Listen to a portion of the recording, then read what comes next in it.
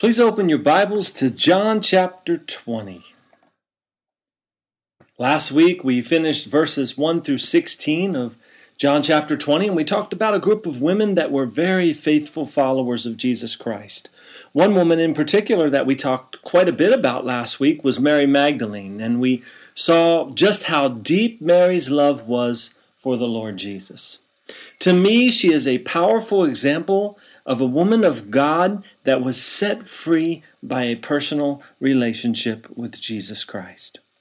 We also did a small synoptic study of the four Gospels in regards to the resurrection. But today, we'll move on in our study of the Gospel of John and attempt to finish up chapter 20. And as we often do, let's go back and review what we studied last week. We'll just go ahead and read over some of the verses that we studied. So let's just go ahead and start reading in verse 1. So John chapter 20, verse 1. Now, on the first day of the week, Mary Magdalene went to the tomb early while it was still dark, and saw that the stone had been taken away from the tomb. Then she ran and came to Simon Peter and to the other disciple whom Jesus loved, and said to them, "They have taken away the Lord out of the tomb, and we do not know where they have laid him." Peter therefore went out, and the other disciple, and were going to the tomb. So they both ran together. And the other disciple outran Peter and came to the tomb first. And he, stooping down and looking in, saw the linen cloths lying there, yet he did not go in.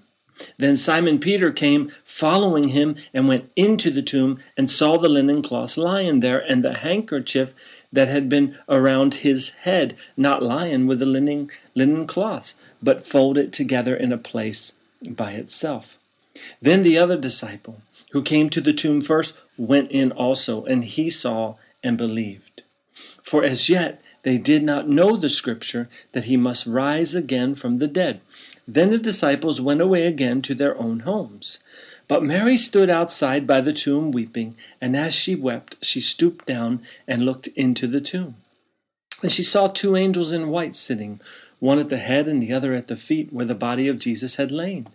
Then they said to her, "Woman, why are you weeping?" She said to them, "Because they have taken away my Lord, and I do not know where they have laid him." Now when she had said this, she turned around and saw Jesus standing there, and did not know that it was Jesus. Jesus said to her, "Woman, why are you weeping? Whom are you seeking?" She, supposing him to be the gardener, said to him, "Sir, if you have carried him away, tell me where you have laid him, and I will take him away." Jesus said to her, "Mary." She turned and said to him, "Rabboni," which is to say, teacher. Now, beginning our verses for today, verse 17, Jesus said to her, "Do not cling to me, for I have not yet ascended to my Father, but go to my brethren and say to them that I am ascending to my Father and your Father, and to my God and your God." So as we discussed last week, Jesus speaks Mary's name, and she is totally astounded by his presence. She says, "Rabboni," and then she latches onto him. She's probably clinging so tightly to her Lord in a way that seems as if she'll never let go. In this, I think Mary again is a wonderful example for you and me. I can just picture Jesus here, smiling and laughing as Mary clings to him. As joyful as Mary is here about seeing Jesus, knowing his character, as we've seen in the Gospel of John, Jesus is probably equally as thrilled that Mary is now rejoicing over his presence. But here's Mary, clinging on to Jesus. And what does that tell us? Well, for one, it tells us that he wasn't a spirit. He had a physical body after his resurrection. Mary wasn't clinging on to the air here. But we'll see as we go on that this new body that Jesus had, this resurrected body that Jesus had was able to appear and disappear and walk through walls. And we're going to see that as we go on. But also here in verse 17, we see that Jesus sends Mary off with a message. You see, Mary Magdalene was the first missionary sent out by Jesus himself after his resurrection. Jesus sent Mary with a message, and he said to her, "Go to my brethren and say to them, I am ascending to my Father and your Father, and to my God and your God. Now, an interesting thing in regards to Jesus sending Mary out here is that the Jewish rabbis in that day taught in accordance with their law that it is better that the words of the law be burned rather than to be entrusted to a woman. That's what the Jewish rabbis of that day taught. It is better that the words of the law be burned than to be entrusted to a woman. But here again we see that Jesus was not that way. I brought up the verse last week, but when it comes to where we are spiritually in Christ, there is neither male nor female. We are all equal in His eyes where we stand spiritually with Him.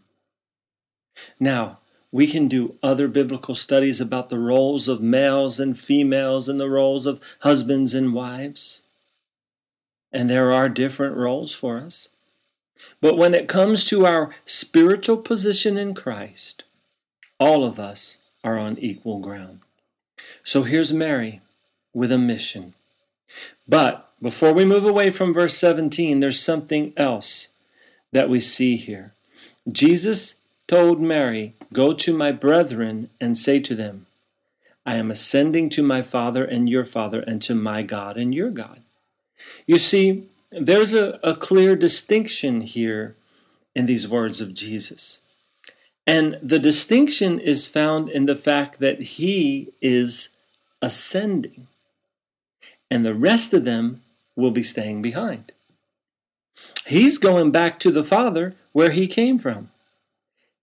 He entered the world as a baby just like everyone else, but He left the world as our victorious, risen Lord and Savior. And because of the shed blood of Jesus, like we talked about last week, we have been redeemed to be children of God.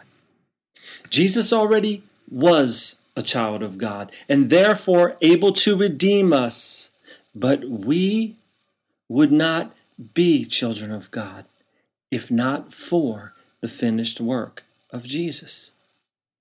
Without Jesus, we would still be children of wrath. We would still be under sin.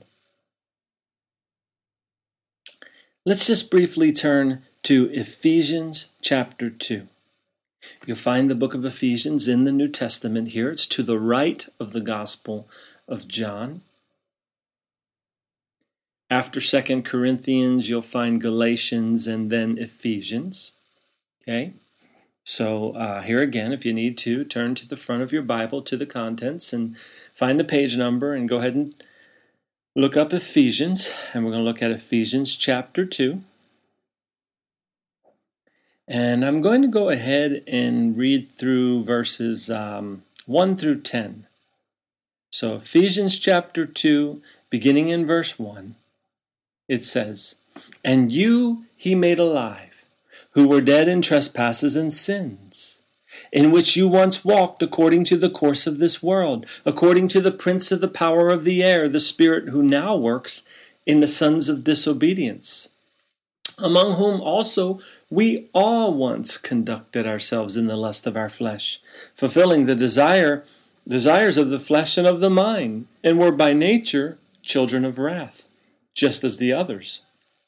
But God, who is rich in mercy, because of His great love with which He loved us, even when we were dead in trespasses, made us alive together with Christ. By grace you have been saved, and raised us up together and made us sit together in heavenly places in Christ Jesus, that in the ages to come He might show the exceeding riches of His grace in His kindness toward us in Christ Jesus.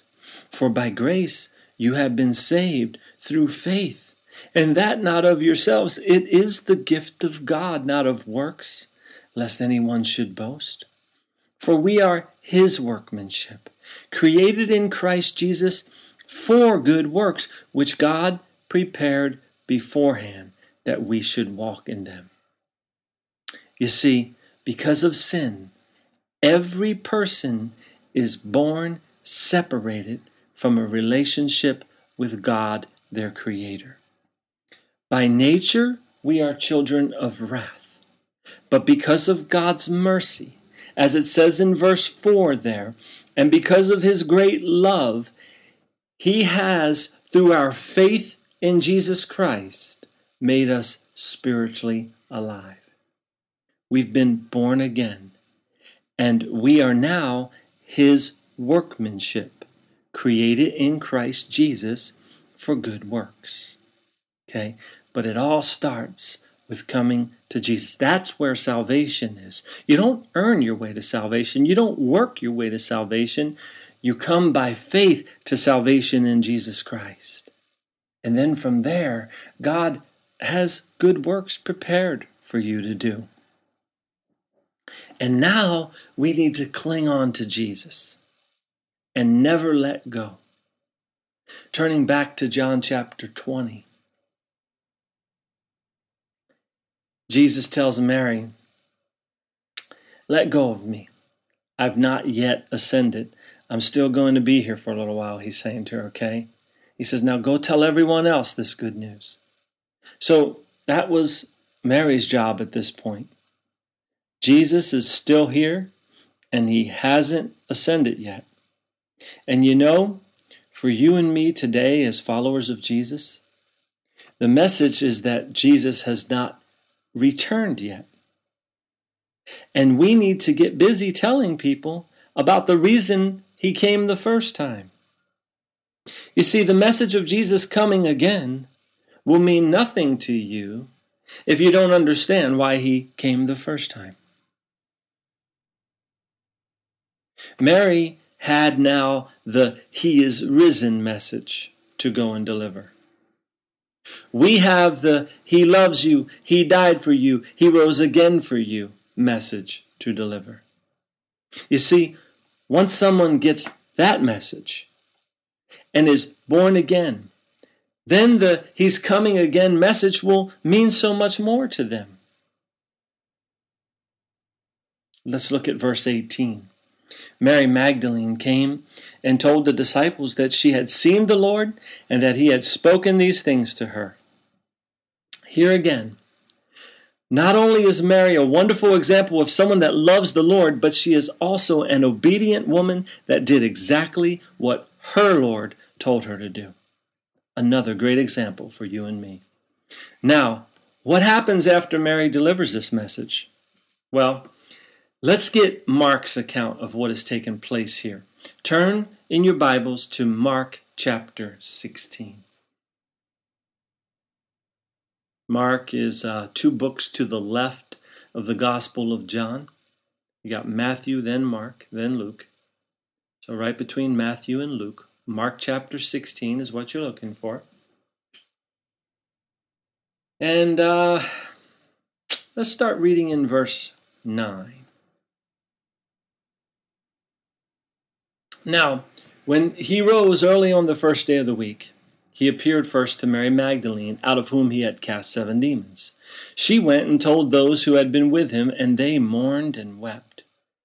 And when they heard that He was alive and had been seen by her, they did not believe. So here they are, it says in verse 10, as they mourned and wept, they were mourning and weeping. Their Savior, the one they've followed for 3 years, their Lord, He's gone. He's dead. But once, verse 11 says, once they heard that He was alive and had been seen by her, what happened? They did not believe. So you see, even the first missionary with the resurrection news had her message rejected. And not only that, it was rejected by those that knew and followed Jesus for 3 years. Think about that. They'd been following Jesus around for 3 years, and here Mary brings them this wonderful news. They don't believe it. Now, while Mary is delivering this message, and it's being rejected, Jesus is off appearing to 2 other followers of His, 2 other disciples. Go ahead and look at verse 12 here.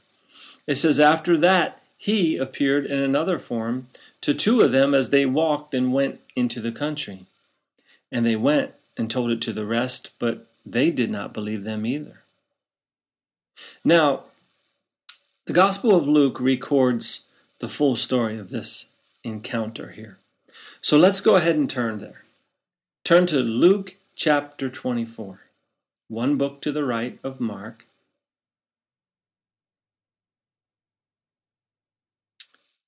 Luke chapter 24, and I'm going to read a lot of verses here. So again, follow along. We're going to start in verse 13, but we're going to look at this story where Jesus is off appearing to these two other followers of his, okay? So beginning in verse 13 of Luke 24. Now behold, two of them were traveling that same day to a village called Emmaus, which was 7 miles from Jerusalem. And they talked together of all these things which had happened. So it was, while they conversed and reasoned, that Jesus himself drew near and went with them. But their eyes were restrained, so they did not know him. And he said to them, what kind of conversation is this that you have with one another, as you walk and are sad?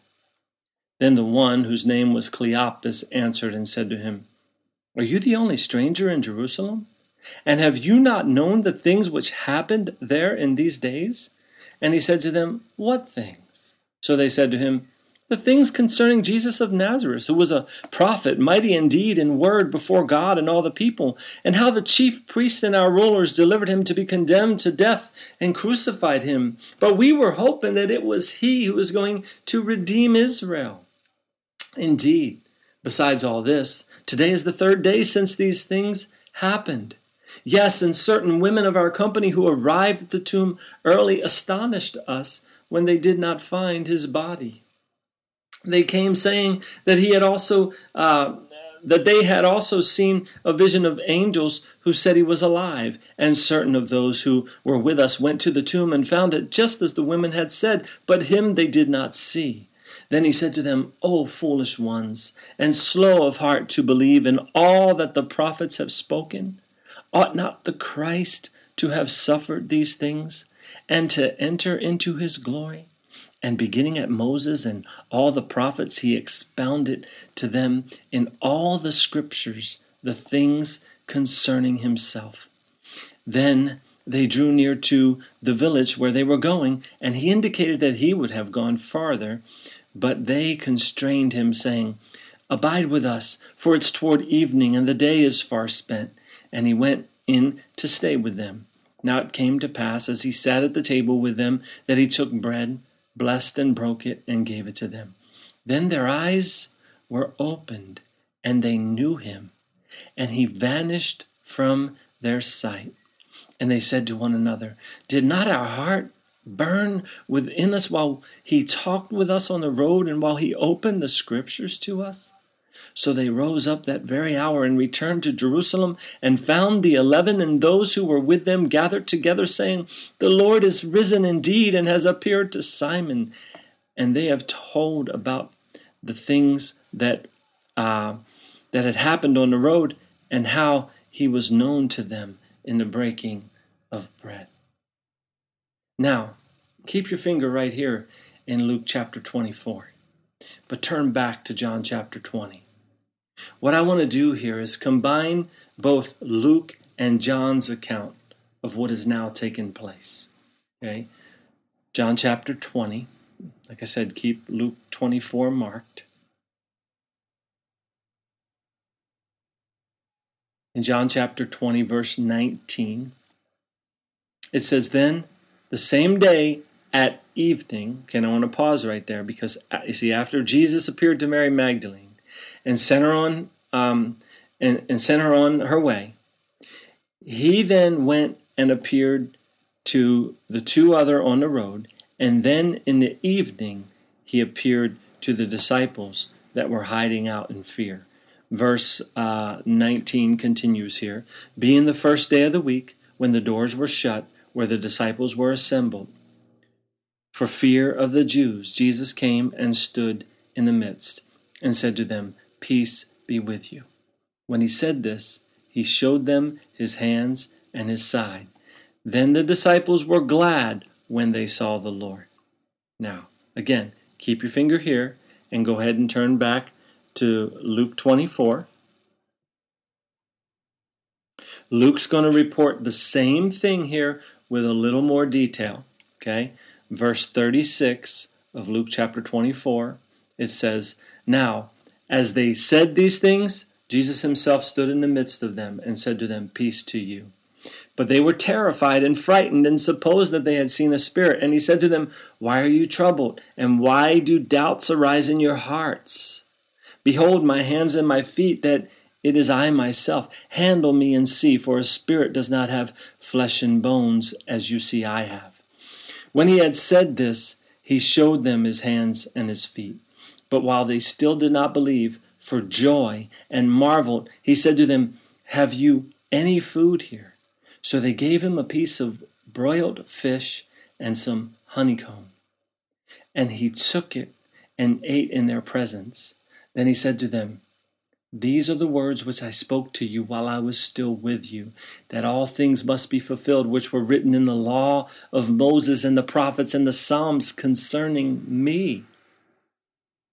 And he opened their understanding, that they might comprehend the Scriptures. Then he said to them, 'Thus it is written, and thus it was necessary for the Christ to suffer and to rise from the dead the third day, and that repentance and remission of sins should be preached in his name to all nations, beginning at Jerusalem. And you are witnesses of these things. Behold, I send the promise of my Father upon you, but tarry in the city of Jerusalem until you are endued with power from on high." Now go ahead and flip back to John's account of this story again. John chapter 20, verse 21. "So Jesus said to them again, 'Peace to you. As the Father has sent me, I also send you.' And when he had said this, he breathed on them and said to them, 'Receive the Holy Spirit.'" Okay. Now this is where the Holy Spirit came into the disciples of Jesus. But the Holy Spirit has not yet come upon them, because this doesn't happen till they are all gathered in an upper room in Jerusalem. And we'll see that when we get to Acts chapter 2. But Jesus continues on here in verse 23 and says, "If you forgive the sins of any, they are forgiven them. If you retain the sins of any, they are retained." Now, this verse can be a very difficult verse to understand if not read in its context. You see, if we let this verse stand alone, then we can assume that the disciples had the power to forgive sin. And that is simply not the case. Jesus said in John 3:36 that he who believes in the Son has everlasting life. And he who does not believe the Son shall not see life, but the wrath of God abides on him. The only way to have our sins forgiven is by believing in Jesus Christ. Salvation is by God's grace, but it is appropriated in our lives by our faith in Jesus. The scriptural backing for what I just said, we read earlier in Ephesians chapter 2, verse 8, which says, "For by grace you have been saved through faith, and that not of yourselves. It is the gift of God." Mankind does not have the power to forgive sin.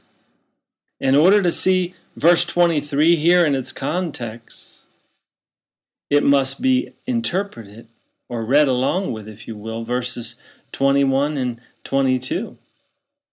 Let's read those two verses again. Verse 21. "So Jesus said to them again, 'Peace to you. As the Father has sent me, I also send you.' And when he had said this, he breathed on them and said to them, 'Receive the Holy Spirit.'"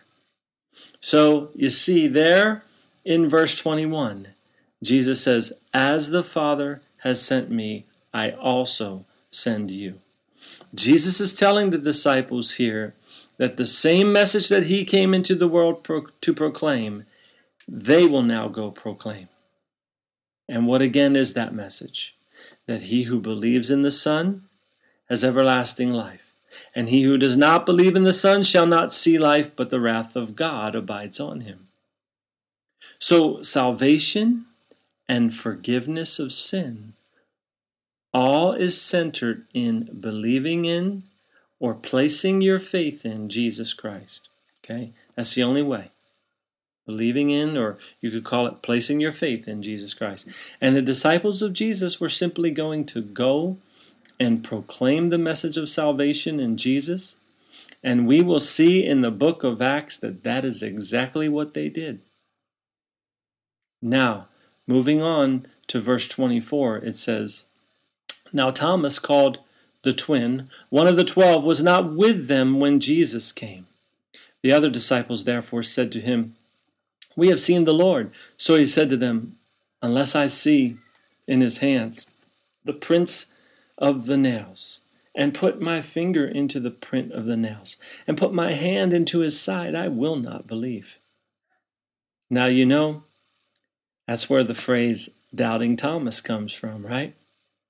Verse 26.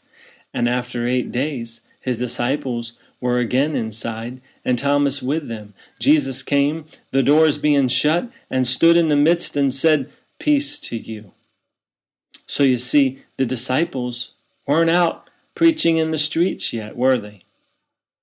And that's because the power of the Holy Spirit had not yet come upon them. They had received the Holy Spirit within them, but they were not yet endued with power from on high. Go ahead and turn up a few pages to Acts chapter 1. We're going to begin a study through the book of Acts in the next few weeks or so. So Acts chapter 1, verse 8, Jesus says, But you shall receive power when the Holy Spirit has what? Come upon you. And then what happens? And you shall be witnesses to me in Jerusalem, in all Judea and Samaria, and to the end of the earth. You see, at that point there, the disciples will hit the street preaching. But where we are now in John chapter 20, you can go ahead and turn back there. But where we are in our study of John chapter 20, the disciples are still hiding out in a room somewhere. Okay? So the doors were all shut, and Jesus appears in the room with them. This time Thomas is present when Jesus shows up. And verse 27 says, Then he said to Thomas, Reach your finger here and look at my hands. And reach your hand here and put it into my side. Do not be unbelieving, but believing.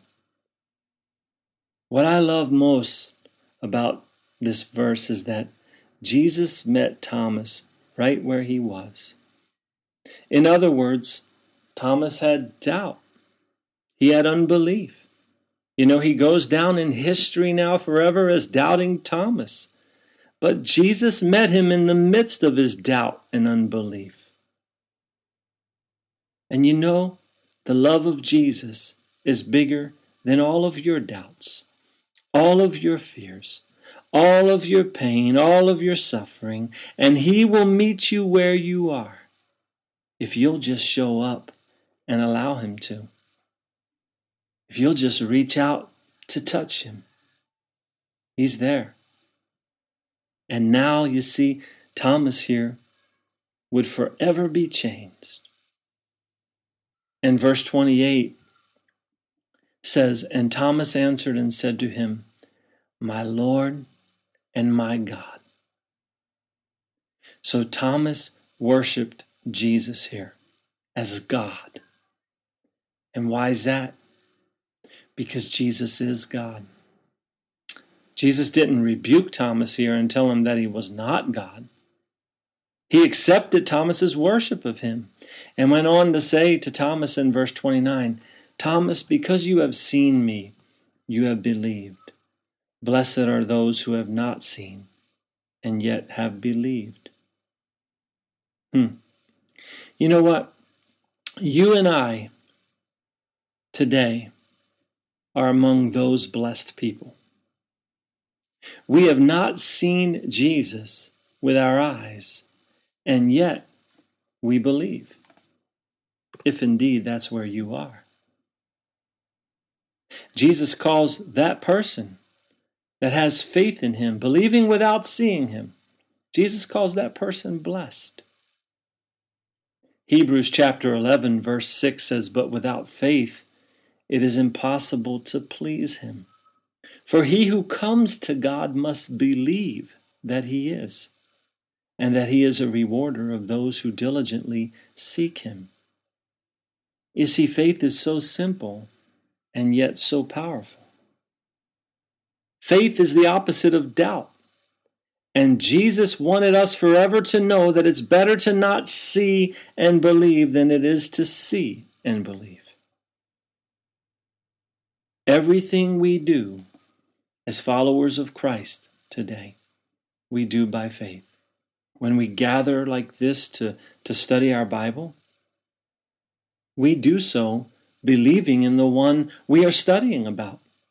When we pray, we do so believing that our prayers are being heard. 2 Corinthians 5:7 says, for we walk by faith, not by sight. Hebrews chapter 11 is a whole chapter devoted to the topic of people of faith. And you see, that's the walk that God has called us to, a walk of faith. And he's given to each one of us a measure of faith that we can come to salvation in Jesus Christ. But we come by choice. By choice. We don't come being forced to do so. You don't have to place your faith in Jesus. You can do something else with your faith, but there's no other way to heaven. There's no other way to an eternity in God's presence but through faith in Jesus Christ. As we continue on here, verse 30 of John chapter 20, and truly Jesus did many other signs in the presence of his disciples, which are not written in this book. But these are written that you may believe that Jesus is the Christ, the Son of God, and that believing you may have life in his name. Wow. You know, God didn't tell us to just have faith with absolutely no evidence. Instead, he gave us his word, to read it, to believe it. He wants us to believe that Jesus is the Christ, the Son of God, and that believing you may have life in his name. You see, there is an abundant spiritual life in one name and one name only, and that is the name of Jesus Christ. He came, he bled, he died, he rose again, he ascended into heaven, and he is coming again. Turn your eyes upon Jesus. Place your faith completely in him.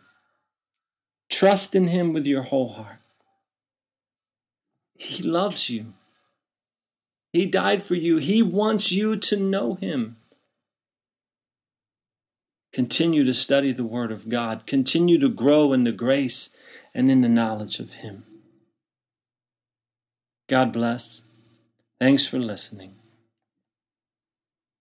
And remember, we're always here. Contact us if you need any prayer. aloveoutreach.com is our website. info@aloveoutreach.com is our email address. We love hearing from you. God bless. We'll see you next time.